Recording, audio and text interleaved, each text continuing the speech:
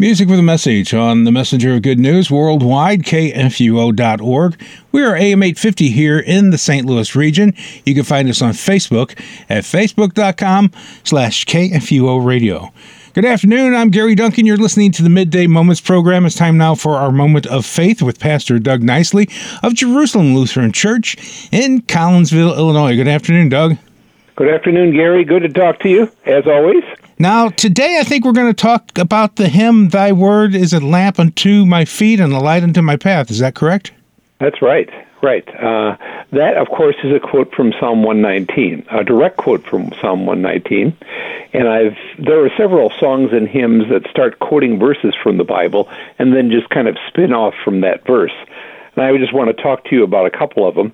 But let's talk about that one. Thy word is a lamp unto my feet and a light unto my path, which I'm pretty sure you've heard before. Oh, yeah, I've heard it several times by several different people, but I think it was Amy Grant who I heard it from first.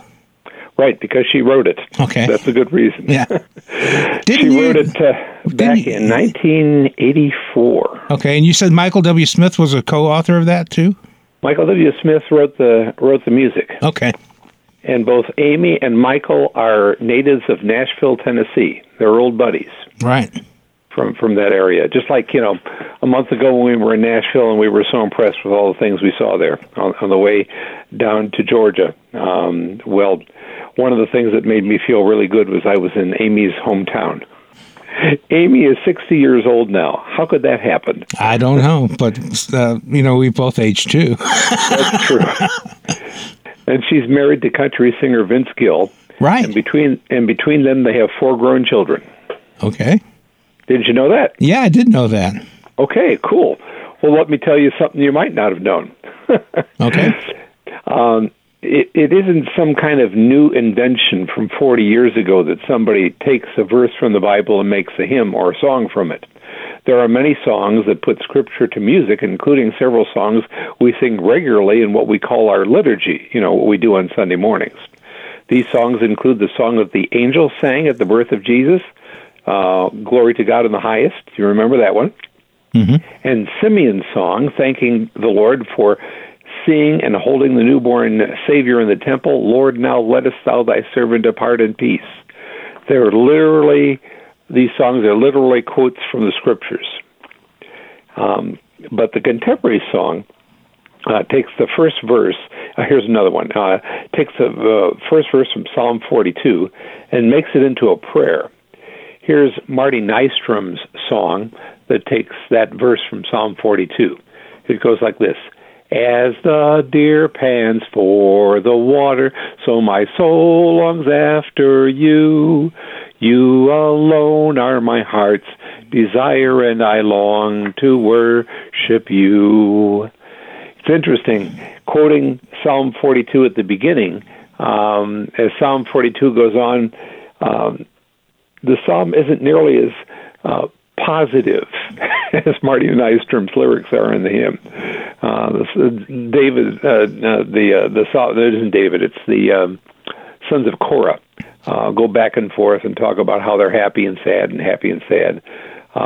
So sometimes these songs just quote the first verse from a psalm.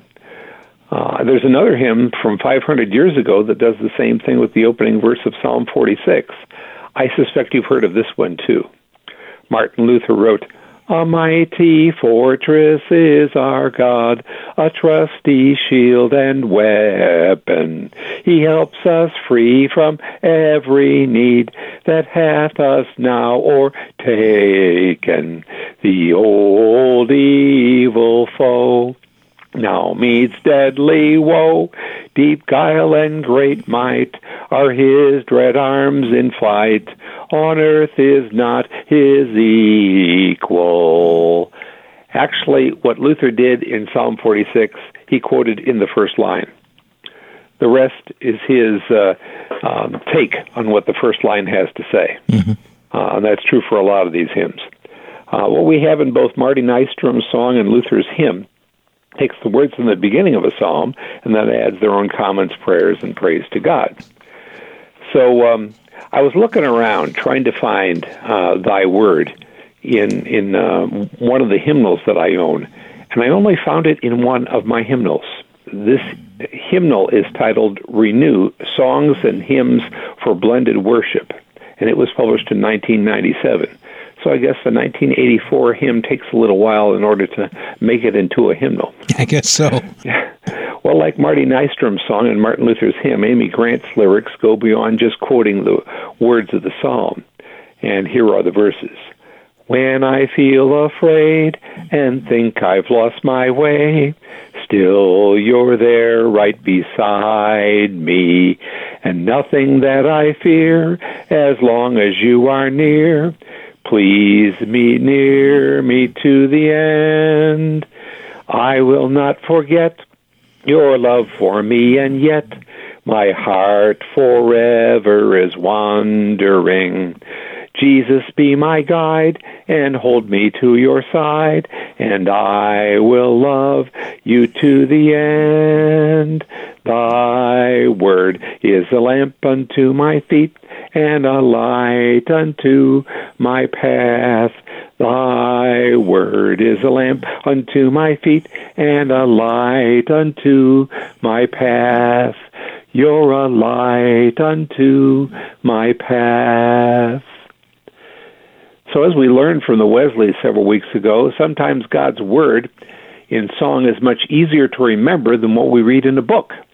God's word certainly is the Bible, but we learned today that his word is also meant to be sung. That was the original purpose for the writing of the Psalms. The Psalms are both a hymn book and a prayer book. It's very interesting. I don't want to get off topic too much here, but it's interesting how songs do that to people. That you talked about learning it easier than learning Scripture. Mm-hmm. And I know when my mom's dementia was getting really, really bad, she still remembers songs and hymns and the verses to some of her favorite oldies. Like I remember taking my guitar a couple times and playing music for her, and she was singing right along. But she couldn't communicate otherwise. Wow. Well, that's good. Mm-hmm. It wasn't necessarily the case for hymns for my mom when she had dementia, but she remembered everything that Frank Sinatra sang, which always amused me too. But at any rate, yes, and that's exactly the idea behind it, that it teaches us the word in this case. Mm-hmm. And we'll always remember Psalm 46, not because we remember the words, but because we remember a mighty fortress. Right. Or Psalm 119 in this case. Mm-hmm. Well, let's have a little word of prayer, okay? Okay. Lord, we give you thanks for the constant presence of your word in our lives. May we, as the prayer we use in church services tells us, learn how to read, mark, learn, and inwardly digest your word. For we pray in the name of Jesus the Messiah, to whom your word gives endless praise. Amen. Amen. What are we talking about next week? Next week, we're going to talk about a hymn tune that has at least 3 sets of lyrics composed for it. The tune is called Slain, and it's an old Irish tune. And we'll hear about these 3 different sets of hymn lyrics next week, just to see how it's not just true for verses from the Psalms, but sometimes even tunes work wonders in people's writing imaginations as well. Okay, well, I look forward to that discussion. All right. Thanks. Thank you. We are the Messenger of Good News. You can find us on Twitter, on Instagram, Facebook, and, of course, our talk programs and talk segments like this one available as podcast wherever you get your podcast. Just search out KFUO Radio.